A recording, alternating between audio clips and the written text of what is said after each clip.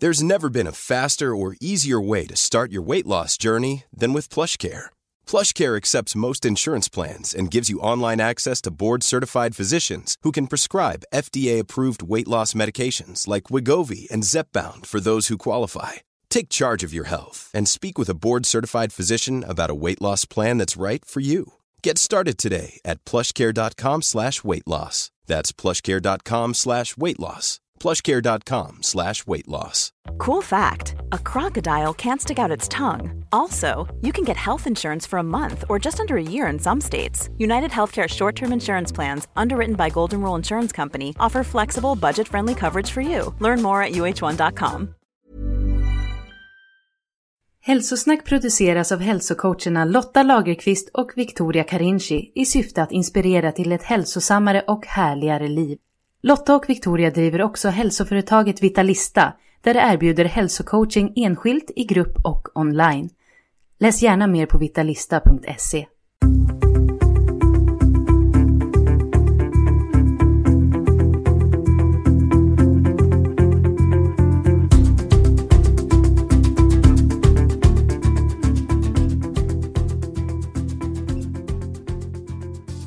Hej Lotta! Hej Victoria! Och hej och varmt välkommen till dig som lyssnar. Gud vad skönt. Alltså nu är vi verkligen tillbaka i vardagen och jag älskar det. Ja, men det är skönt på många sätt, absolut. Att vara tillbaka, alltså lov och helgdagar i all ära, men det är när jag är i mina vardagsrutiner som jag mår som allra bäst. När jag kan ha min mat och träning och vara nära min Vitamix och mina kosttillskott och mitt arbete. Ja, jag tycker att det är jättekul. Ja, och jag tycker också det är jätteskönt, för jag är tillbaka i min meditationsrutin nu. Och så jag går upp 6 varje morgon och mediterar innan barnen. Jättebra. Ja, innan barnen vaknar. Och jag fick en liten extra sporre för att jag fick ett aktivitetsarmband av min man i julklapp som jag hade önskat mig. Och den spårar också meditationen. Jaha. Så att man sätter ett mål och så får man en liten stapel när man har utfört den. Och det känns ju också lite extra bra att lyckas. Så att whatever gets you going, som jag kan säga. Ja, men verkligen. Men jag tycker att nackdelen med vardagen, det är att det är de här tidiga månaderna, speciellt nu när det är så himla mörkt. Då är det lite tungt att gå upp. Det är det. Men när man väl har kommit upp, sen är jag på G. Precis. Ja, men nu är vi tillbaka och nytt avsnitt. Ja. Men det här spelar vi ju in lite i förväg. Därför att vi ska ju på kurs nästa vecka. Precis. På Paleo Institute. Och fortsätta vår utbildning till funktionsmedicinska terapeuter. Och det ska ju bli superspännande. Och den här utbildningsveckan ska vi lära oss mer om funktionsdiagnostik, matsmältning och stresssystem. Spännande. Ja, och ju mer jag lär mig om kroppen, desto mer fascinerad blir jag. Jag tycker att den är så fantastisk. Ja, verkligen. Men Victoria, jag måste ju gratulera dig. Stort grattis! Du har ju fått bokkontrakt den här veckan. Ja, tack ska du ha Lotta. Alltså jag är så glad. Yes! Det ska bli så himla kul att skriva den här boken. Och boken kommer sannolikt komma ut till hösten nu 2017. Men det är inte riktigt spikat ännu. Och jag kommer ju snart komma tillbaka och berätta vad boken ska handla om. Men just nu så bara njuter jag av känslan av att det ska bli så himla roligt att få skriva den här boken. Ja, vad härligt. Och jag vet ju faktiskt vad den handlar om. Och jag kan ju avslöja att hälsa handlar den ju om. Ja, det är ingen skönlitterär bok. Nej. Det kommer handla om hälsa, definitivt. Nej, det är liksom mer min grej. Ja, man börjar ana det. Ja. Ja, men jättekul. Men nu måste vi prata lite om vår intervju också. Ja, för vi har ju träffat Anders Magnusson på Svenska institutet för sorgbearbetning. Och Anders kommer att berätta för oss om sin metod för att bearbeta och förlösa sorg på ett effektivt sätt och varför det är viktigt för vår hälsa. Och dessutom förklarar ju Anders att sorgbearbetning egentligen inte bara behöver handla om det man spontant tänker på sorg. Nej. Att man har förlorat någon närstående och så. Utan det kan ju precis lika gärna handla om negativa känslor, upplevelser och besvikelser och annat som vi är med om i livet. Och det handlar om vårt känslomässiga bagage helt enkelt. Och det är ju skönt om man kan lätta lite på den bördan och inte behöver låta det tynga ner varken sin sinnesstämning eller sin energinivå. Eller hur? Men sen får vi också ta del av Anders dramatiska livshistoria. Hur han har gått ifrån att vara alkoholist, drogmissbrukare och bankrånare till att ägna då andra hälften av sitt liv till gottgörelse och att hjälpa människor i sorg. Verkligen en fascinerande historia. Och i den här veckans nyhetsbrev har du chansen att vinna boken Sorgbearbetning, ett handlingsprogram för känslomässig läkning vid sorg efter dödsfall, separationer och andra förluster. Så se till att du prenumererar på Hälsosnacks nyhetsbrev, och om du inte redan är prenumerant så gå in på vitalista.se under fliken podcast. Gör det. Men då kör vi igång intervjun.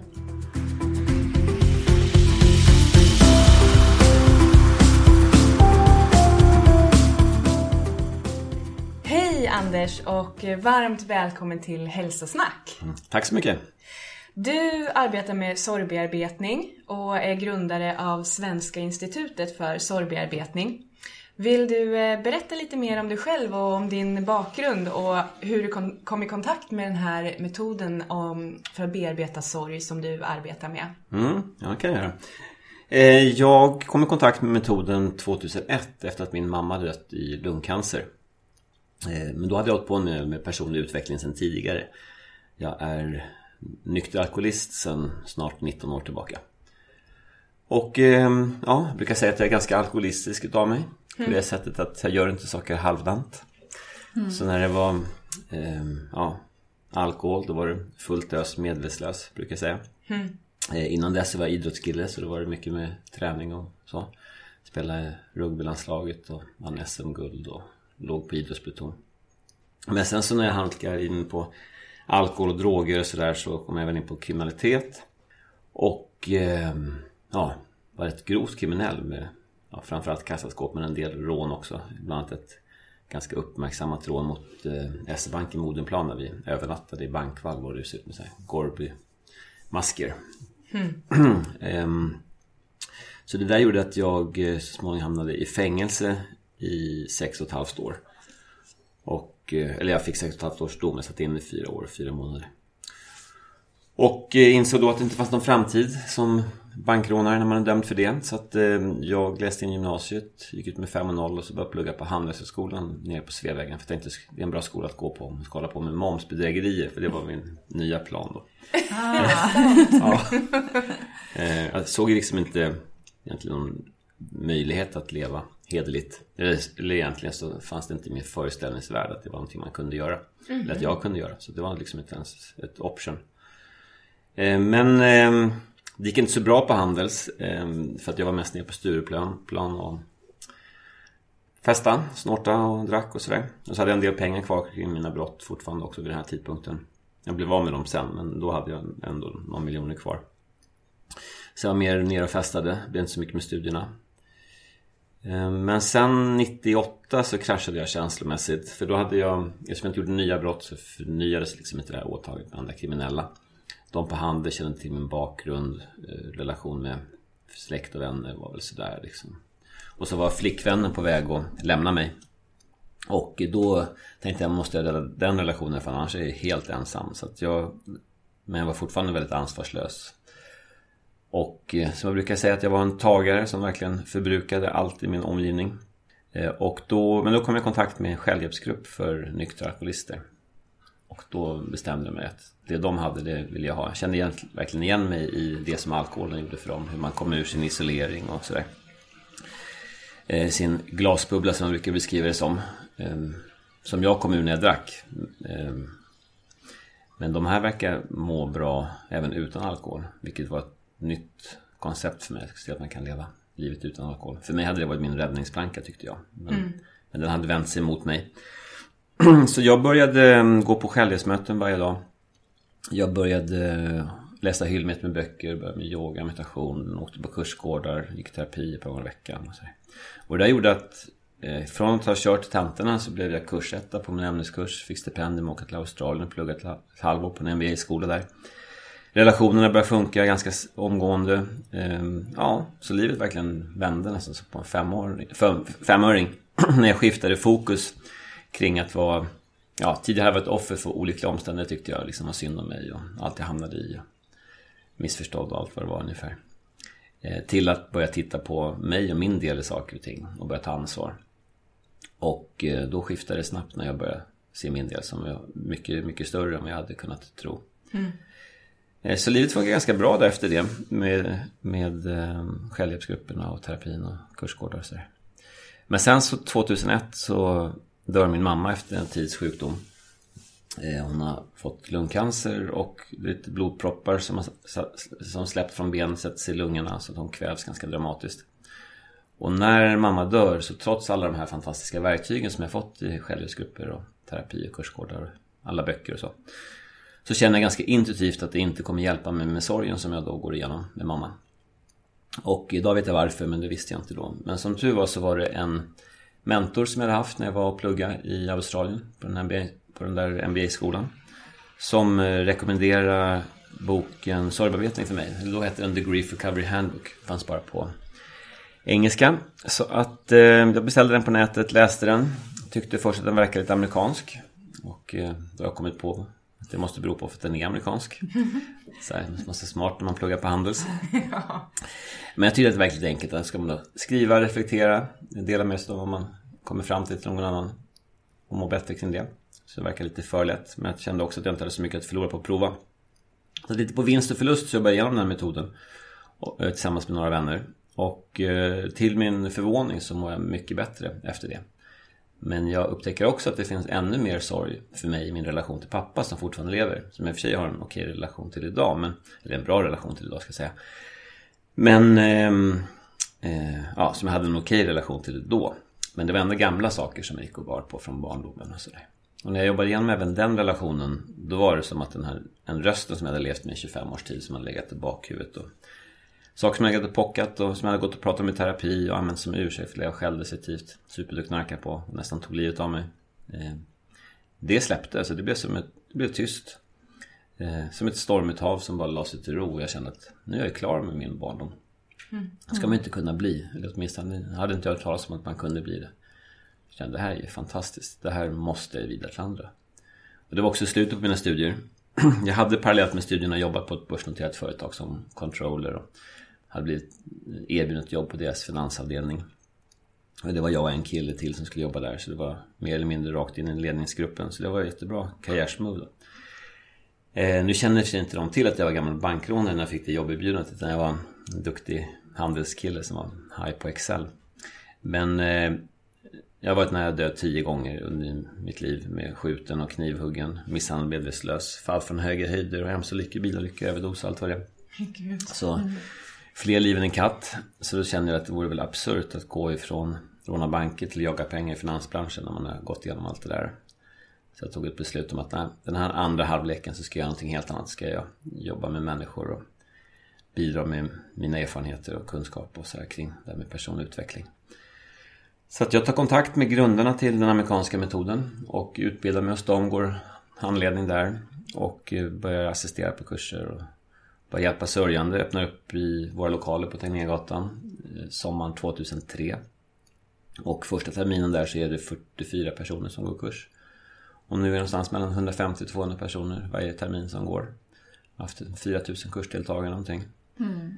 Framförallt har vi utbildat andra i metoden också. Så att de har i sin tur hjälpt kanske 25 000 sörjande. Så det är häftigt att se hur det blir positiva ringar på vattnet. Ja, det är väl lite hur jag hamnade här i sorgbearbetning med det. Nu föreläser jag en del och jag håller lite kurser och så. Men jag har utbildat andra kursledare också som håller de flesta. Så jag är väl lite mer allt i allo. Lite sköta om marknadsföring och föreläsningar, lite kurser, utveckla metoden och så. Och jobba en del med mig själv också fortsättningsvis. Fascinerande.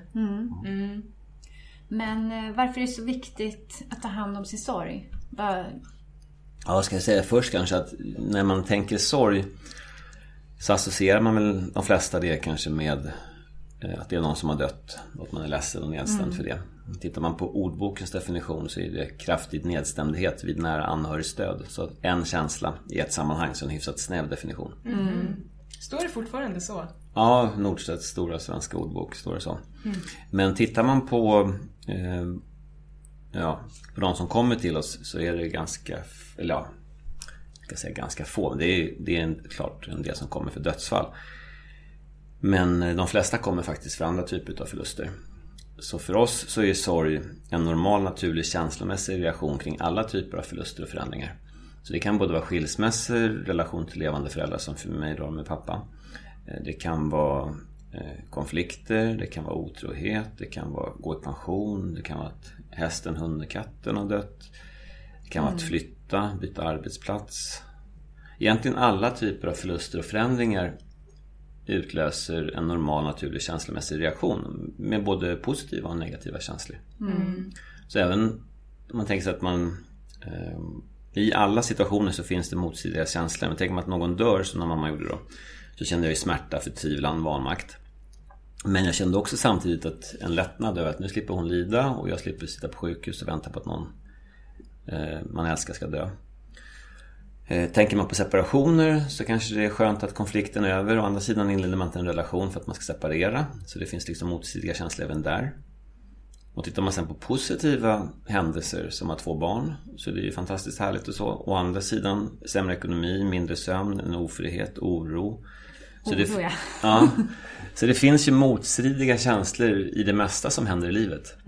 Men i vår kultur så är det lite absurt sådär att det spelar ingen roll vad som händer. Vi ska hela tiden bara fokusera på det positiva. Att om någon dör, då ska man vara tacksam för den tid man fick. Nu slipper de lida, de har det bra där de är. Skiljer man sig, ja men då är det inte rätt person för. Man kan träffa någon ny, man är värd någon bättre. Och händer någonting bra, ja men då är det ju bra liksom. Så att, och är man ledsen så var inte ledsen, det går över. Men jag menar, man kan lika gärna säga var inte glad, det går över. För det är klart, känslor kommer och går. Men vi lägger en värdering i känslor och det gör att vi hamnar i konflikt med oss själva och vår natur. För det är en mänsklig, normal reaktion att få vara ledsen när det händer sorgliga saker, på samma sätt som det är okej att vara glad och upprymd, det är någonting positivt. Men om man inte tillåter sig själv att känna sorgen och smärtan där den naturligt finns där, ja, det är då man hamnar i depression, långvarig nedstämdhet, energiförlust, kanske fysiska åkommor. Kroniskt smärtighetssyndrom, ångestsyndrom är ofta sådana diagnoser som handlar om oförlösta sorger, trauman, förluster. Så det har ju negativa effekter att inte vara i kontakt med sig själv och det som är naturligt. Jag tänker själv när jag fick ett missfall för några år sedan när jag fick min första barn. Och nu så här efteråt så bara, men jag var hemma från jobbet i 2 veckor. Jag var helt förstörd i 2 veckor. Ja. Men sen var det bra och så gick jag vidare. Men jag förstår nu att jag var tvungen att gå igenom det där. Jag var i sorg, helt enkelt. Så jag fick ta det utrymmet och liksom ta den tiden för att och verkligen gå igenom det där. Även om omgivningen kanske undrar vad jag höll på med. Men... Jo, men så är det ju liksom. Man får, om man ska vara sann mot sig själv så bör man gå emot det som är socialt accepterade. Ja. För det är ju, som sagt, man ska ju tänka positivt. Men det går ju bättre nästa gång. Och ser det gick ju bra. Ja, precis. Du blev ju gravid och det var säkert något fel. Eller, Allt som sker har en mening. Och jag fick också höra, jag och min fru hade också missfall. Så att det var ju den typen av kommentarer man fick. Ja. Jag tänker på en sak som du sa på en föreläsning som jag lyssnade på. Det här att vi i vårt samhälle som vi lever i så lär vi oss att vi lär oss på så många plan att skaffa saker. Men vi lär oss inte någonstans hur vi ska hantera när vi förlorar saker. Ja, vi får lära oss lite om hur vi hanterar förlust och förändringar. Men vi får lära oss skaffa oss hus, hem, barn, utbildning. allting skaffa liksom. Och sen så om det händer någonting när man blir av med någonting, ja, då sopar man känslan under mattan och går vidare och låtsas som ingenting. Bygga vidare liksom. Ja, det är man inte lika förberedd på. Nej.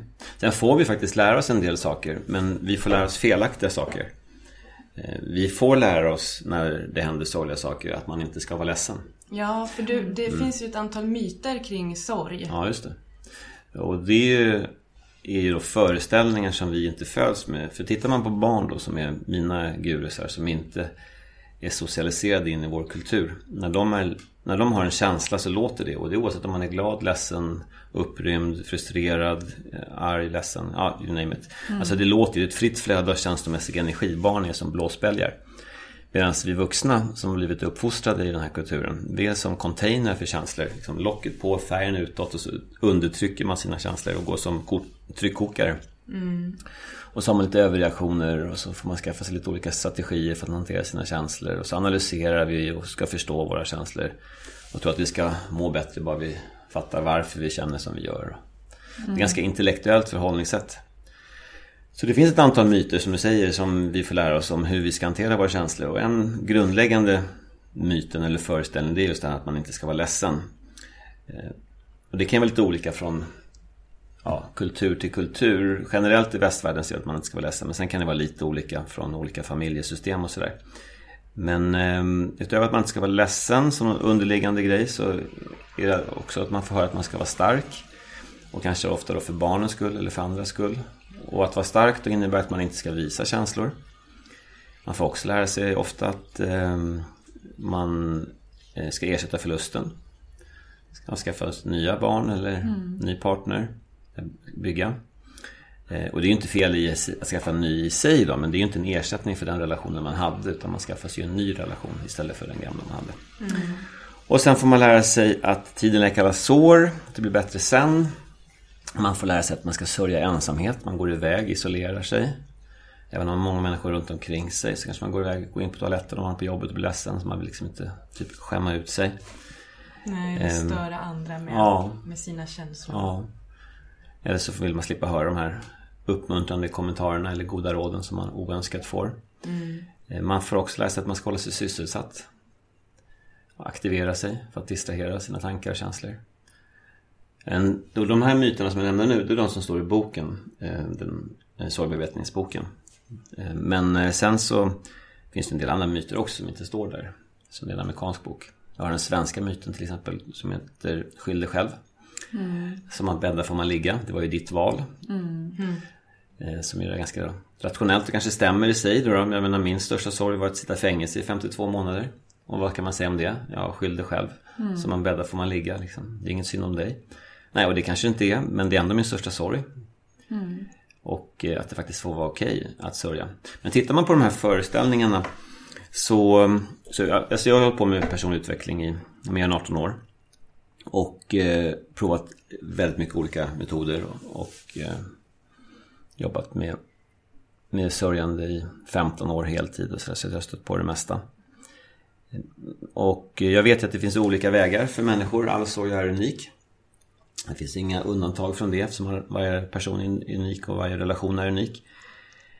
Men jag kan säga så mycket att om man ska förvänta sig något som helst bestående resultatet av en bearbetning, så måste kommunikation ingå som en komponent i den bearbetningen. Så utan kommunikation så får man ingen läkning. Och då kan man fråga sig, hur mycket kommunikation är det i de här föreställningarna om att vara stark, inte vara ledsen, hålla sig sysselsatt, vänta på att tiden ska läka, isolera sig, hålla sig, och att ersätta förlusten. Hur mycket kommunikation kring sorgen är det? Nej, det är ju ingen kommunikation alls. Nej. Och därför blir det myter om sorg. Det kan inte funka, för det utesluter kommunikation. Så kommunikation är A och O. Så fastnar man ofta i det om man tror att det ska funka. Varför är kommunikation så viktig då? Varför kan man inte bara gå och liksom vänta ut sorgen? Så här, tiden läker alla sår. Ja. Snart känns det inte så smärtsamt som det gör nu.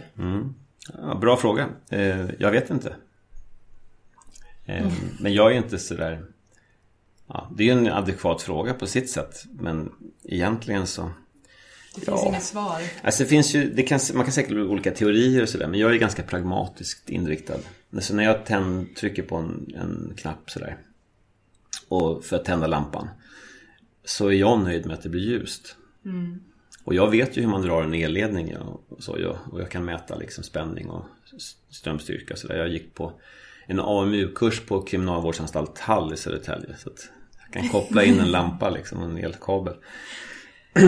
Men jag vet ju inte varför det blir ljust egentligen. Jag menar, det finns ju teorier kring elektroner och sådär. Men mig veterligen så är det ingen människa som någonsin har sett en elektron. Men det är en schysst teori liksom. Och jag vet inte varför kommunikation måste ingå liksom. Man kan ha olika teorier kring det om man vill roa sig med det. Men jag är pragmatiker, jag tittar på vad är det som funkar och inte funkar. Och det som funkar, det gör jag. Och kommunikation behöver ingå. Och det verkar funka med kommunikation. Erfarenhet visar att det är över 40 års erfarenhet kring sörjande som utkristalliserat sig vad man behöver göra eller vad man kan göra för att må bättre. Och då verkar kommunikation vara en del som ingår. Men sen varför det är så, det vet jag faktiskt inte. Jag vet bara att det behöver ingå. Men kan det vara då att man pratar om det som har hänt? Det kanske man gör initialt, men det är inte det som är fullbordan. Tittar man på vad det är som gör att vi människor fastnar i tidigare upplevelser och inte kommer vidare, så handlar det oftast om ofullbordade kommunikationer. Det är inte samma sak som att det inte skulle vara smärtsamt bara för att man har fullbordat sin kommunikation, för det kan det ju vara ändå. Men det som gör att man inte fastnar i en tidigare upplevelse, det är att man har fullbordat sin kommunikation, sina känslor inom ramen för relationen. Så det är en av de principerna som vi jobbar efter, det är att vi människor upplever oss själva i interaktion med vår omgivning. Så vi behöver identifiera var vi har vår relation någonstans, och sen säger vi den känslomässiga sanningen om oss själva inom ramen för den relationen. Så jag har ju en relation till andra människor i mitt liv, både pågående relationer eller avslutade relationer, alltså människor som jag har träffat men inte träffar längre. Men jag har också relationer till djur, till platser, till saker, till aktiviteter. Och när jag interagerar med min omgivning så väcker det känslor hos mig. Och det är inom ramen för motparten, det är där jag behöver kommunicera. Så bara så ett väldigt banalt exempel, att om ni får en present skickad till er, och så går ni och hämtar presenten på posten, öppnar den och så ser ni, vilken fin, vad säger vi, ta en tekopp då, vilken fin tekopp. Så väcker det ju känslor av tacksamhet, glädje. Och vad gör ni med den känslan? Ja, och då vill ni ju förlösa den känslan. Och hur gör man det? Jo, man kanske ringer upp den som har skickat presenten till en. Och så får man kontakt. Och så när man hör att den andra hör, så säger man, jag fick ditt paket, tack snälla, vilken fin tekopp. Och så svarar personen, varsågod, jag tycker så mycket om dig, hoppas den blir fin och sådär. Ja, och så pratar man lite och så säger man hej då och lägger på. Ja, då har man ju fullbordat den upplevelsen med att få en tekopp. Det är ganska enkelt liksom, alldagligt. Men säg här nu att innan du hinner ringa upp så får du ett telefonsamtal som berättar att personen som skickade tekoppen har dött. Ja, och varje gång du ser på den där tekoppen så blir påmind om att den där fick jag henne. Och så börjar man tänka på relationen, så kanske man tänker att man inte tackat för koppen. Eller allt som hänt i relationen som man kanske inte hann säga. Och så känner man sorg när man ser koppen istället för glädje. Men hade man fått säga allting sånt där kring relationen, att det inte finns något oavslutat, då brukar det istället landa i att man kanske känner lite saknad och så, men man känner mer tacksamhet för det som var än sorg över det som inte blev. Och nu tog jag exempel med någon som dog där med tekoppen, men man kan ju säga så här att personen inte är död utan personen lever. Men du har ändå inte ringt och tackat för tekoppen. Ja, varje gång du ser tekoppen. Nej, men kanske inte. Nej, men vi säger att du inte är osams. Du är sams, men du har bara inte ringt och tackat för koppen. Varje gång du ser den där tekoppen så blir du ju påmind om att jag har ju inte ringt och tackat för tekoppen. Nej, det finns något oavklarat där. Ja, just det. Och då kommer du ju ta energi ifrån dig. Varför? Jo, för att du inte tackat. Och då kan du ju, om du skulle då gå och prata med din terapeut eller prata med din mamma och så säger du så här, men jag fick den här tekoppen av min väninna. Jag är jätteglad för den och så där. Men det är bara en sak, jag har inte tackat henne för den så där. Men jag är väldigt tacksam vid att du ska veta. Säger man till terapeuten eller till mamma eller någon annan. Ja, det hjälper ju inte. Nej. Man kan sitta och prata om hur tacksam man är för tekoppen hur länge som helst. Men det enda som funkar egentligen, det är att tacka motparten för tekoppen. Så känslan behöver kommuniceras inom ramen för relationen. Och nu kan det ju vara så att i vardagliga exemplet som jag gav där man ringer upp och tackar, då fullbordar man sin kommunikation direkt, så att man kan släppa det och gå vidare, så att man kan titta på tekoppen och känna sig glad över att fin tekopp, istället för att tänka, den har jag inte tackat för. Så att tacket förlöser känslan kring tacksamhet. Och det tar man inom ramen för relationen. Men säg här nu att, som du var inne på här, att kommunikationen bryter samman för att man hamnar i konflikt, eller i barndomsupplevelser där föräldrarna har en annan upplevelse kring saker och ting har sett ut. Man separerar och kommunikationen bryter samman, eller någon dör och det finns ingen motpart att ta det med. Och sen upptäcker man en massa andra saker kring relationer. Det behöver inte bara handla om tacksamhet. Det kan ju vara tillitsförluster om man har varit i konflikt kring saker. Eller för den delen, det kan ju vara sorgen kring allt det som inte blev. Alla brustna drömmar och förhoppningar som man haft kring relationen som inte hände. Och så väcker det en massa känslor. Och så finns det ingen motpart att ta det med. Och så sitter man med de här uppdämda känslorna som man inte vet vad man ska göra utav. Och så har man fått lära sig då att man inte ska vara ledsen och lägga locket på och hålla färgen ut och sådär. Och så någonstans så måste all den här energin ta vägen. Och så börjar man skaffa sig strategier för hur man ska hantera sina känslor. Som arbete, shopping, träning, sex, alkohol, psykofarmaka. Hjälpa andra, fokusera på andra istället för på sig själv. Ja, det finns en uppsjö av olika saker man kan göra för att tillfälligt förändra sin känsla. Jag brukar fråga på mina föreläsningar hur många det är som utöver jag har klämt i sig en 200 grams chokladkaka för att må annorlunda. Och det brukar vara de flesta. Och jag brukar också fråga att visst är det så att man mår annorlunda efter 200 gram choklad. Ja. Så först brustet hjärta och sen 200 gram choklad senare en helt annan känsla i kroppen. Och det funkar ju varje gång man tar en 200 grams chokladkaka. Men hur bestående är resultatet? Men hur mycket har man tackat? Hur mycket har man uttryckt sina brustna drömmar och förhoppningar? Hur mycket har man bett om ursäkt? Hur mycket har man förlåtit? Jag menar, hur klar är man i relationen för att man har klämt i sig en chokladkaka?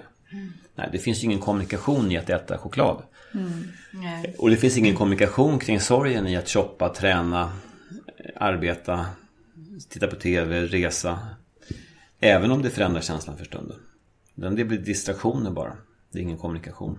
Så därför, och det kallar vi de där beteendena för tillfälliga lättnader.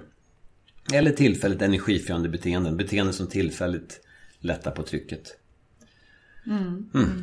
Så hur gör man då för att fullborda kommunikationen? Ja, ni gör ju det dagligen. Man kommer att tänka på någonting, det väcker känslor, man lyfter på luren och ringer någon. Eller man träffar någon, en kompis och snackar. Eller man pratar med någon arbetskollega eller sådär. Allt det där är ju egentligen, som jag ser det, fullbordan och sorgbearbetning. Utan det är ju när man då hamnar i en situation där det inte man når fram till motparten. Och vad vi då gör det, och det kanske tycks lite flummigt, men vi riktar oss till motparten.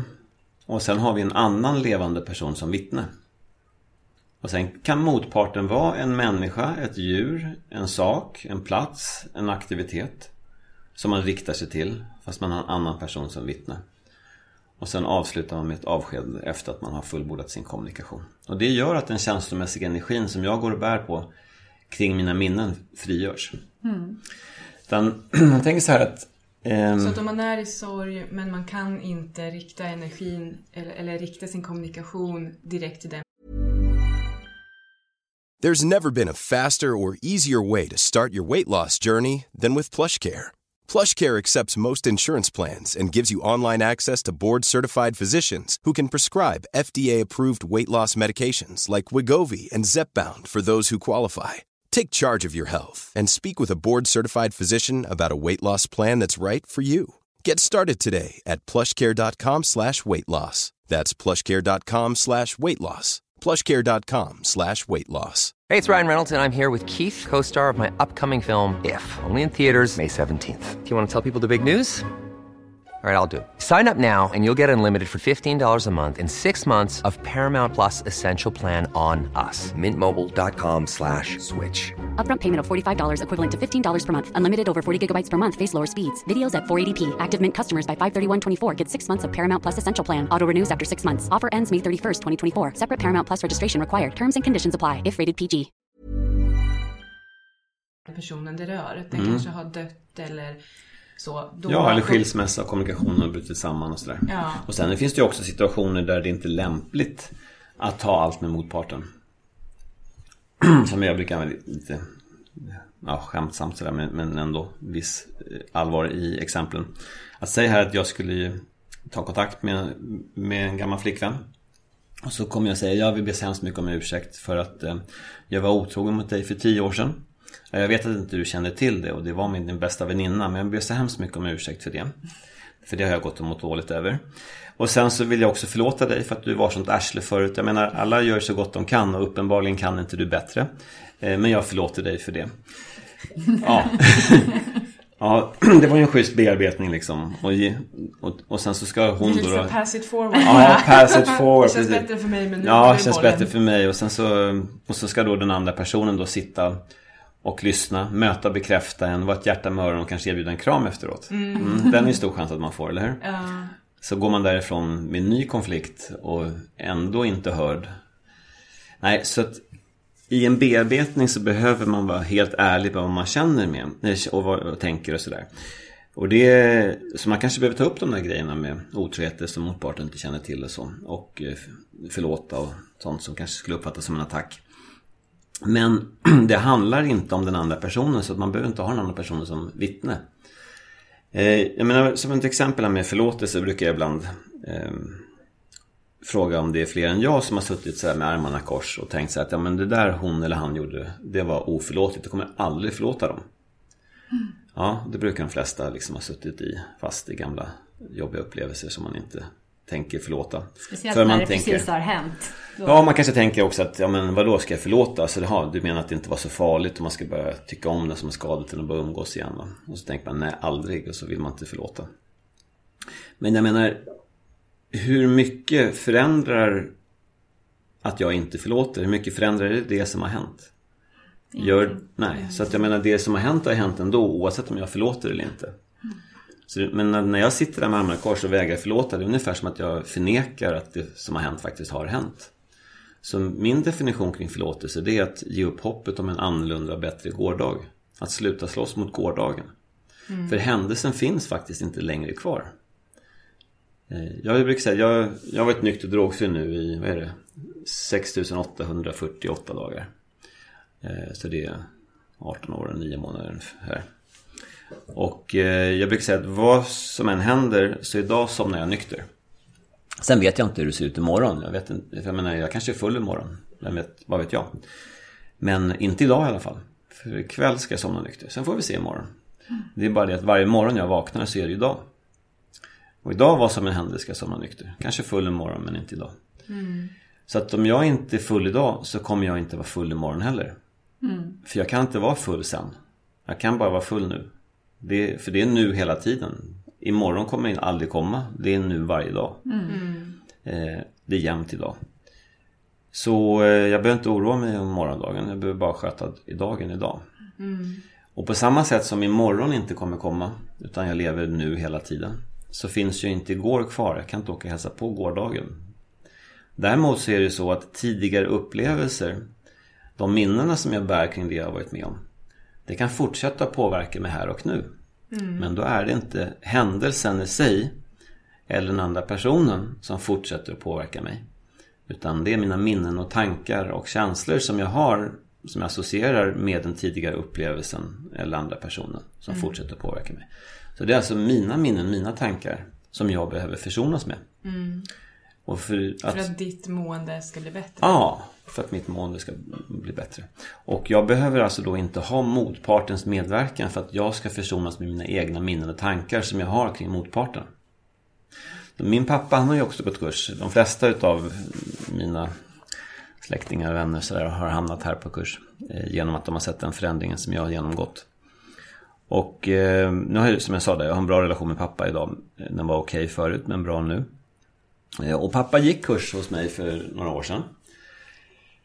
Och vi hade löpande kontakt både före och efter det. Men han hörde i alla fall av sig till mig efter 1,5 år efter att han gick kursen. Och så säger han så här: Anders, det är en sak som jag vill be om ursäkt för.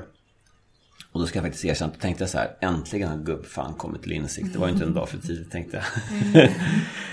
Och så kom han hit till kontoret och så tar han upp det då han vill be om ursäkt för. Och nu kan inte jag återge det, inte för att jag inte vill och det skulle vara hemligt på något sätt, utan jag kommer bara inte ihåg vad han tog upp. Utan det väckte ingen som helst känsla hos mig. För jag har aldrig tänkt på det, varken förr eller senare, utan jag konstaterar bara lite så här förvånad på att shit, det där har han gått och burit på i 30 års tid och mått dåligt över. Och jag har inte ens tänkt på det. Och sen tar det några sekunder och sen dyker nästa tanke upp på det. Men vänta här nu, de där sakerna som jag gick och bar på i 25 års tid, som jag använde som ursäkt för att supa och knarka, använde som, gått och pratat med terapi och sådär, det har han nog inte ens tänkt på. Och om jag har problem med 25 år gamla upplevelser, vems problem är det? Är hans eller mitt? Ja, det är ju mitt. Det är bara min upplevelse. Det är mitt perspektiv på vad vi har upplevt tillsammans. Och han har sitt perspektiv på vad vi har upplevt tillsammans. Och det är olika perspektiv och olika upplevelser. Och hans upplevelse är lika sann som min. Och han får ge sig själv rätten till sin upplevelse. Och jag får ge mig själv rätten till min upplevelse. Och sen får jag ta hand om min upplevelse. Och när jag gör det så blir det liksom inte viktigt att ha rätt längre. Eller kräva upprättelse eller sådär. Utan när jag har försonats med mig själv och det som har hänt, då släpper jag taget om det som har varit. Och sen lever jag här och nu. Så för mig så är sorgbearbetning att försonas med mig själv och det jag har varit med om. Oavsett vad det handlar om för någonting. Sen när jag mår bra kring det jag har varit med om, oavsett vad det handlar om för någonting, så kan jag ibland ta det ett litet steg längre, som vi gör i 12-stegsprogrammet. Att ibland ta kontakt med människor och reda upp gamla oförrätter och relationer och sådär. Där jag har ställt till det. Där jag tar ansvar för min del. För det har du ju gjort med dina brott. Ja, med brottsdrabbade så har jag gjort det. Inte kring alla. Men kring en del i alla fall. Jag håller på. Jobbar av lite. Och sen är det ju inte alla som vill ha kontakt heller. Och det får jag också respektera. Då blir mitt sätt att ta ansvar och försöka ställa till rätta, det blir att hålla mig undan istället. Som jag respekterar. Jag är ju där för att göra gott. Så det blir ju på mottagarens villkor. Men jag har startat, utöver det här med Svenska institutet för sorgbearbetning och den verksamheten där, så för att hjälpa mig att ta det ett steg till, så har jag även startat en ideell förening som heter Goodwill Gottgör brottsdrabbade. Där jag har bland poliser, medlare, advokater, medlemmar då, som hjälper mig i mitt gottgörelsearbete. Där jag tar ansvar och ställer till rätta gamla saker jag gjort då. Så att jag har bland annat varit i kontakt då med SE-banken som är rånat. Faktiskt föreläst för dem 6-7 gånger om rånet mot dem. Så jag och koncernsäkerhetschefen Jan Persson, vi är tajta nu. Föreläst för säkerhetsbolag och sådär också. Poliser. Gamla spaningschefen mot Gorbeligan, vi är också polare. En kvinna. Vad är det du föreläser om då? Då föreläser jag, då heter föreläsningen Huvudet på en bankrånare. Så då föreläser jag om hur man som kriminell, vad man har för drivkrafter och hur man planerar genomför brott. Och, så det är lite sånt som man kan ha nytta av i sitt arbete. Men framförallt kanske hur man som kriminell tänker och fungerar. Men kan andra i din förening, kan andra kriminella som vill söka gottgörelse kontakta den föreningen också? Ja, jo det kan. Jag har faktiskt en kille nu som jag håller på, som blir nästa person som också kommer göra lite gottgörelse, som heter Sami Sabri. Han har varit lite grann på ropet här nu senaste året kring att han blev frikänd för mord på sin styvmor som hans pappa hade begått. Så han var oskyldigt dömd för det. Han så här hedersrelaterad grej, så han fick ta på sig. Så han fick resning här nu och blev frikänd. Men han, genom det att han blev vittne till mordet på sin svärmor som att pappa gjorde då, var ganska traumatiserad, och så blev han inte trodd från samhället och blev väldigt hatisk och bitter och hamnade i kriminalitet. Så att, och nu har han brutit det och jobbar med ungdomar och sådär. Men så han har ju gjort en del värdetransportrån och sådär, som han är på väg att följa mig i fotspåren kring och ta ansvar kring då. Så har vi ju en kvinna som är rånade för 25 år sedan, Liselott, som är kassör i föreningen. Så hon är en av dem som jag träffat med medlare på Södermalms polisstation. För hon hade mått väldigt dåligt efter hon hade att mått ha väldigt blivit dåligt, utsatt för brottet. Ja, hon blev rånad utav mig. Var det ett par kompisar. Nej, det var, hon jobbade på ett spelbolagskontor. Som jag och 2 kompisar rånade. Jag hade fått information om att det skulle finnas massa pengar där, men det fanns det inte. Men det hjälpte ju inte henne. Så att hon blev rätt traumatiserad kring det där. Alltså jag hade ju liksom inte medvetenheten kring att människor hade känslor.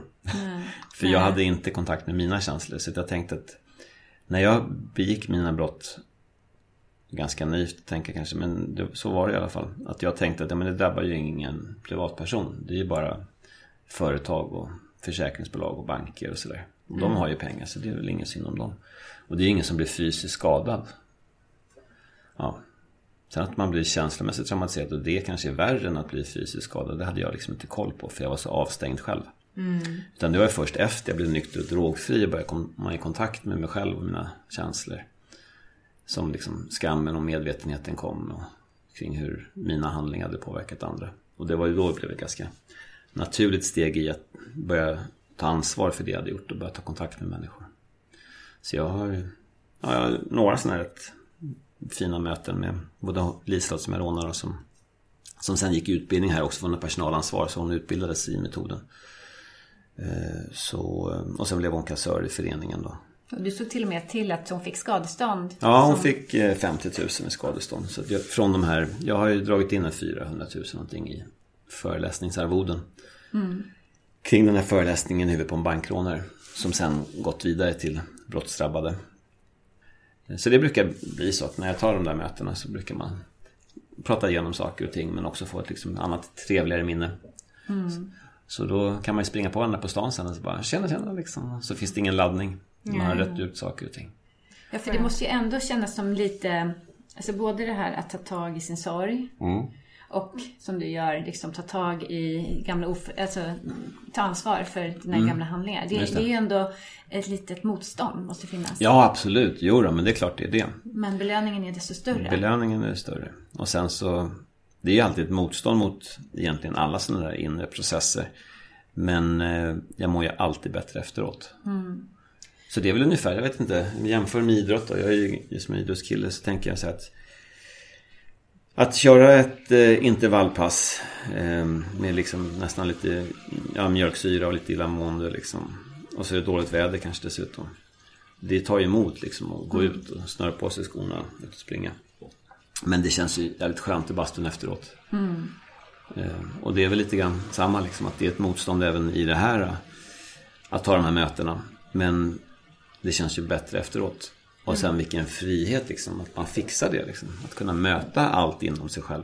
För det är ju så att det finns den här föreställningen av att om jag inte låtsas om det här så kommer jag inte påverkas av det. Men det påverkar oss hela tiden på ett omedvetet plan. Och det tar energi, och det är väl först efter man har gjort sorgbearbetning som man märker hur mycket energi oförlöst sorg tar. Men om man ställer sig frågan så här istället, har jag samma energi, närvaro, livslust, känsla kring äventyr och magiskhet idag som vuxen som jag hade när jag var liten? Ja. Och är det någon som har det? Ja, det är det. Det är så? Ja, det är så. Och jag kan inte säga att jag riktigt är där som när jag var 3,5 år, när livet var ett äventyr och fullt av energi, full av livslust här och nu liksom. Men jag har inte så jäkla långt kvar alltså. Utan jag har upptäckt min förmåga att förändra min livskvalitet, och att det faktiskt går att försonas med sig själv och vad man har varit med om, oavsett vad det handlar om för någonting. Att inte ha något bagage och gå och bära på längre. Men tittar man här nu då liksom, jag får förmånen att hjälpa människor kring det svåraste de har varit med om och få folk att må bra. Jag föreläser runt om i Sverige och även utomlands en del. Får till de här mötena liksom, med folk som jag haft mordplaner på eller som har skjutit mig liksom, till fina möten. Jag kan dela med mig av det till andra. Ja, alltså livet är ju ett äventyr och det är magiskt. Och sen har jag 2 fantastiska döttrar på 12 och 9 som gör det jag lär ut utan att ha gått kurs. Och det har de gjort från början, och det tror jag vi alla har gjort från början egentligen. Det jag lär ut på kurs är det som vi naturligt sett gör. Och jag är en fri man på stan nu. Så där. Jag kan liksom träffa vem som helst, gå var som helst. Det finns liksom inga laddningar kvar längre. När jag var, och det är skillnad då från innan jag kom i kontakt med sorgbearbetning för 15 år sedan. När jag var, eller 16 år sedan nu. Jag var och pluggade då ett halvår på genom Handels på en MBA-skola i Australien. Och det ska jag säga, det var nog det roligaste halvåret jag haft. Det var OS där samtidigt som jag var där. Det var massa andra utbytesstudenter som alla var öppna för att inleda nya relationer, lära känna folk och aktivera sig, åka runt och se Australien som en fantastisk kontinent. Och det var liksom sol och bad, surfing och idrottsaktiviteter av alla slag. Jag spelade rugby dessutom, och det är en stor sport där. Så kom snabbt in i nya sammanhang. Så var det riktigt härligt. Och var där ett halvår. Jag hade kompis som var över. Min flickvän var där och hälsade på också. Som jag nu är gift med dem och barn med. Som för övrigt också är nykter och drogfri. Fast sen 17,5 år tillbaka. Så vi har gjort en lång resa ihop vi också. Men så kommer jag tillbaka då. Sitter flyget och på väg in över Stockholm, ska landa på Arlanda. Och när jag flyger in över Stockholm så känner jag bara så här ångest. Nej liksom. Jag vill inte hit liksom. Kan ingen vända det här flygplanet och flyga tillbaka med till Australien? Då tyckte jag det kändes tungt att bara komma tillbaka till Stockholm. Och tänkte, men vänta nu, vad är det här för någonting? Jag har väl ingen jobbet som är i Stockholm liksom. Men då insåg jag liksom att ja, det finns grejer här som stimuli som gör att jag kommer tänka på saker på ett omedvetet plan. Jag kunde sätta fingret exakt på vad det var. Men jag bestämde mig där då för att jag var så här lite tänkte att nej, men jag skiter i det här. Jag flyttar till Australien istället liksom. Men då tog jag ett beslut att jag kanske ska flytta till Australien. Men jag ska aldrig flytta från Stockholm. Utan först när jag är lika fri i Stockholm som jag var i Australien, då kanske jag flyttar till Australien. Fast inte från Stockholm. Och jag börjar närma mig det där nu. Att vara lika fri i Stockholm som jag var i Australien. Härligt. Ja, och då är man ju inte bunden till en plats. Nej. Men det tar ju ett tag ändå. För att det tar 15 år. Ja, och nu ska jag säga att det behöver inte ta 15 år för andra. För att, nej, alla har ju inte haft så mycket som jag har haft, har inte alla haft. Men det är också så att jag har ju fått göra det här fotarbetet och gått i bräschen. Så att jag har ju lärt mig väldigt mycket på vägen med alla jag har hjälpt. Och allt det egna arbetet jag har gjort. Så att det gör ju att processen kan gå mycket fortare för de som jag hjälper.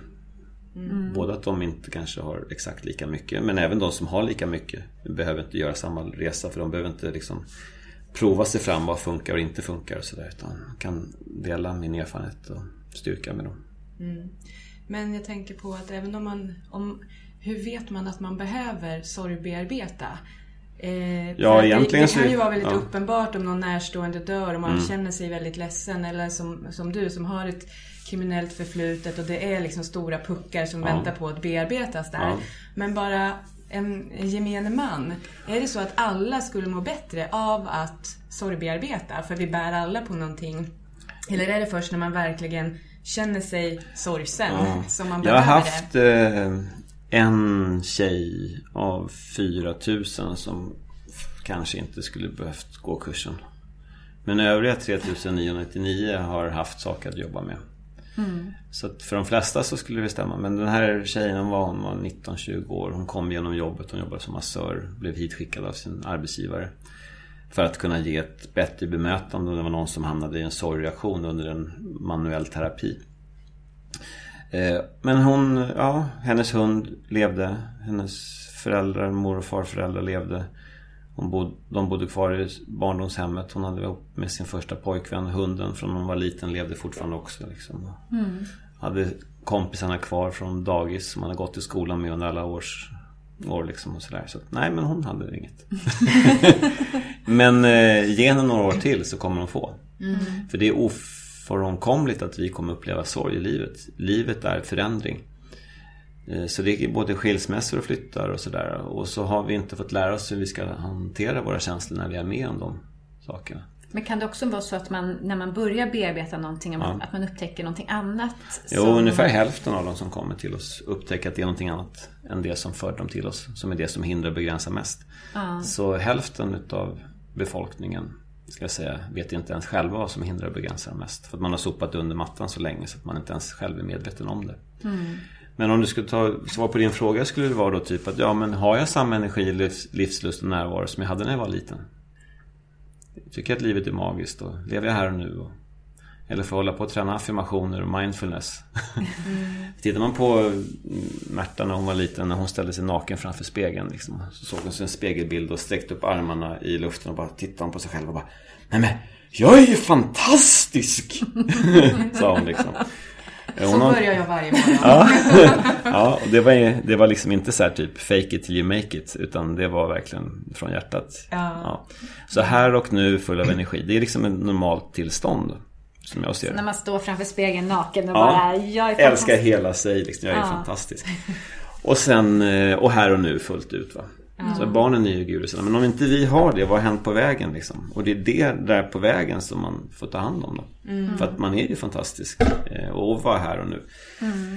Men okej, om man skulle ta det lite mer intellektuellt då skulle väl det vara typ att tänker du på gamla upplevelser som inte är här och nu, då är det ett tecken på att det finns oförlösta känslor kring de minnena som gör att du tänker på dem och istället för att vara här och nu. Alltså ett ältande. Ja, ältande. Är det smärtsamt att tänka på positiva saker i en relation för att det inte kommer bli mer utav det? Använder utav olika beteenden för att förändra din känsla? Shopping, alkohol, choklad, resor. Behöver du jaga en känsla istället för att känna det du känner? Vad kan man mer tänka sig? Utöver det här med bristande närvaro och energi. Är du trött? Låg energi? Har du koncentrationssvårigheter?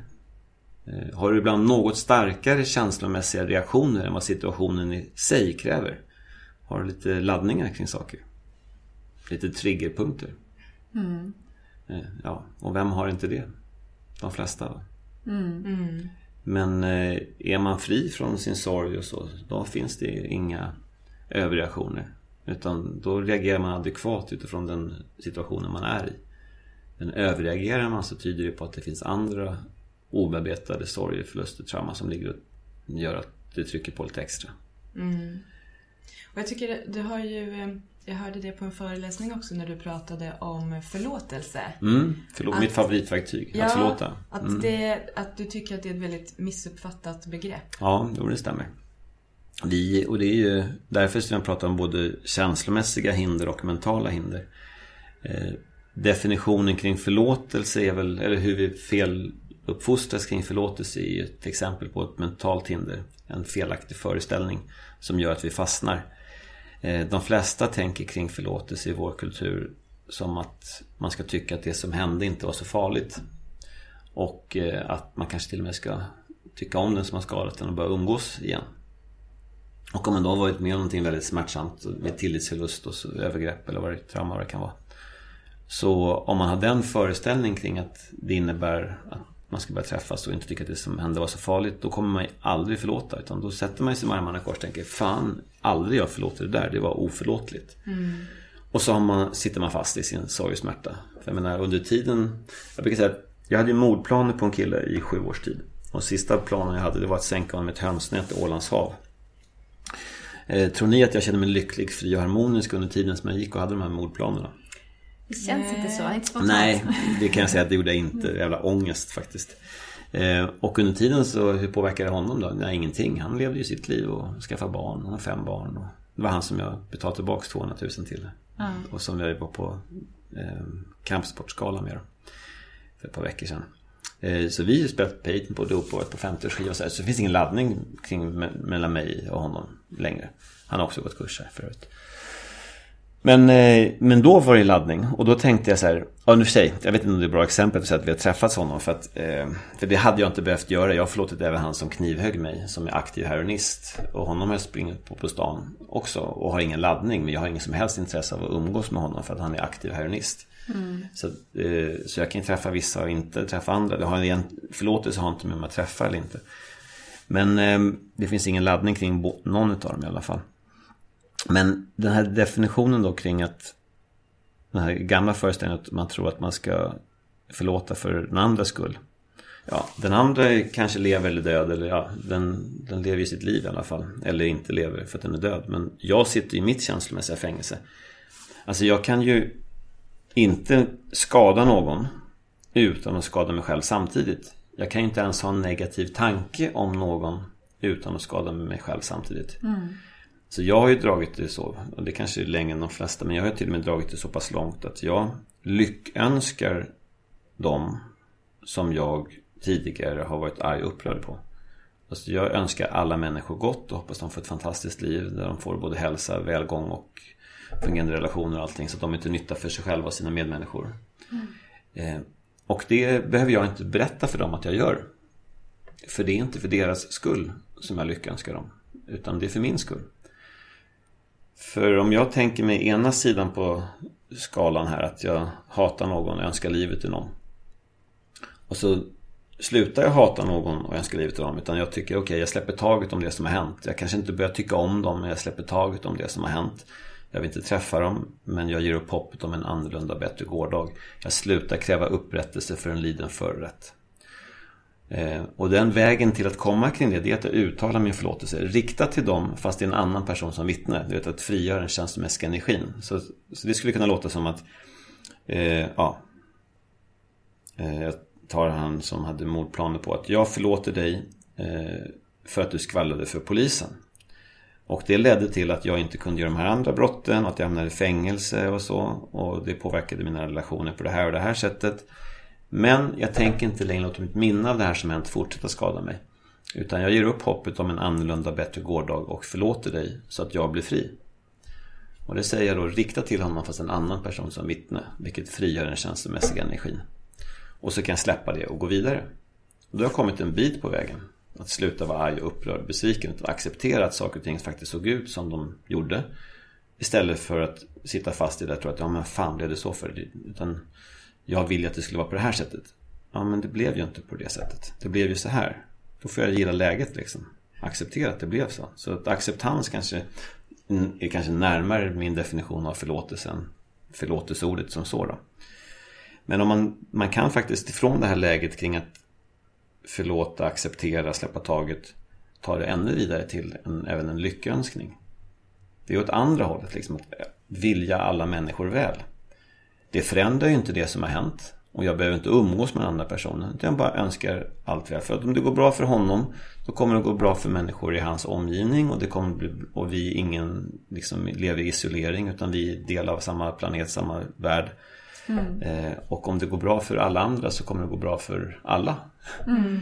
Och det känns bättre. Lyckliga människor på planeten. Ja, det är bra för alla. Även för mina barn liksom. Och jag mår personligen bättre att önska någon väl än att önska något livet ur någon. Och jag kan vara indifferent mot någon som en mellanläge. Och det är bättre att vara indifferent, att släppa taget och acceptera det som har hänt, än att hata någon. Men det är ännu bättre att lyckönska någon. Så att jag försöker dra det hela vägen till att önska människor väl. Men det är inte samma sak som att jag kommer umgås med dem för att jag vill dem väl. Jag menar, det finns ju människor som uppenbarligen inte ska gå på gatan. Jag menar, det finns lägen där människor behöver bli inlåsta och bortplockade från gatan. Som typ jag skulle ju inte gå på stan. Men det var väl att önska dig väl? För att med tanke på, hade inte det... Ja, kanske inte som svensk kriminalvård ser ut då. Nej.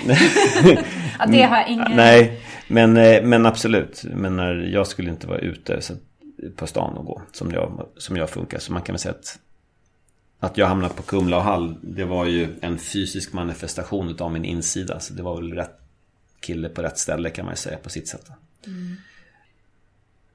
Nu börjar tiden rinna mot sitt slut här, Anders. Och vi behöver fråga våra standardfrågor. Ja, ni har en sån där som heter hon, Stina Dabrowski, hoppa slå klackarna i taket. Precis, vår lilla gimmick. Vi ska inte be dig hoppa, för det syns dåligt i radio. Nej. Men däremot så undrar vi, om man bara ska göra en sak för sin hälsa, vad tycker du att man ska göra då? Ja, och då fick jag ju höra den innan här, precis innan vi började den frågan, så jag hann tänka till lite grann. Då skulle jag säga att mitt tips är att fick jag göra en enda sak för min hälsa, så skulle det vara att leva sant mot mig själv. Bra. Och sen undrar vi om du har någon daglig rutin som du gör som får dig att må bra och som du vill tipsa om. Ja, jag har ju den här dagliga rutinen att ta ett beslut varje morgon om att inte dricka. Och fokus på hur kan jag vara till nytta för mig själv och mina medmänniskor på bästa sätt denna dag. Så det är så här litet mindset som jag börjar dagen med. Och sen så har jag en sån här grej att om det ges tillfälle, vilket det görs 9 av 10 dagar, så börjar jag gärna dagen med ett varmt bad. Vad skönt. Det fick jag inte göra på kåken i 4,5 år. Så jag såg på skumgummimadrass och duschade varje dag. Tänkte att det var det första jag gjorde. Skaffa mig en duxensäng och badkar när jag flyttade ut därifrån från kåken. Så att, och då ligger jag i ett varmt bad och sen så mediterar jag lite grann över dagen och landa lite grann och få lite energi, fokus. Nu fick vi ett passande bakgrund här. Det hörs i lyssnarna, men det skvalar i. Men det är väl min rutin då. Ett litet mindset och sen lite med kroppen då. Det är min rutin. Det är jättebra att ta det där beslutet på morgonen. Då behöver du inte tänka på det resten av dagen. Nej, men det är liksom bara den här dagen liksom. Och det är väl någonstans att leva sant mot mig själv också som är min sån där grej. Och det kan vara på väldigt många olika plan. Att vara till nytta för sig själv och sina medmänniskor. Det handlar ju både om att ta hand om sig själv fysiskt och känslomässigt, mentalt och så. Ja, och inte ta den där chokladkakan, vara sann mot sig själv. Ja, men det kan ju vara, ibland så kan det vara så här, men jag orkar inte idag orkar inte jag göra sorgbearbetning. Ge mig choklad liksom. Och då är det okej. Då är man också sann mot sig själv. För sorgbearbetning, alltså jag är ingen helgon på något sätt så, utan jag har en uppsättning verktyg och jag har ett val idag. Och ibland så väljer jag chokladkakan och ibland väljer jag att göra sorgbearbetning. Men jag vet ju också då att när jag tar den där chokladkakan så är jag medveten om att det här är ingen långsiktig lösning. Du bara skjuter det. Jag skjuter lite framför och det kan vara väl okej. Det är inget fel i att varken shoppa eller resa eller sådär i sak, va? Men att vara medveten att om jag vill få något bestående långsiktigt resultat, då behöver det vara en annan verktygslåda som ska till. Vad bra. Och om man vill veta mer om Svenska institutet för sorgbearbetning och era kurser, var hittar man er? Då är det på www.sorg.se. Glad.se var taget, så vi fick ta sorg.se. Men glädjen är den som kommer på vägen i alla fall. Sen kan man skicka iväg ett mejl också om man vill till info@sorg.se. Så svarar jag oftast samma dag. Tack så jättemycket. Ja, men tack själva. Att du kom till Hälsosnack. Ja, tack för det.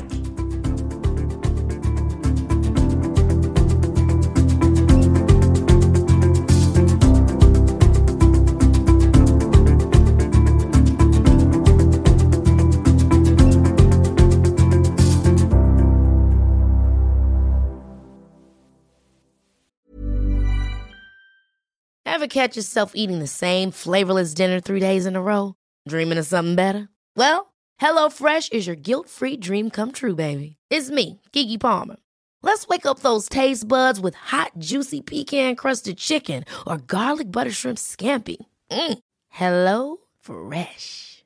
Stop dreaming of all the delicious possibilities and dig in at HelloFresh.com. Let's get this dinner party started.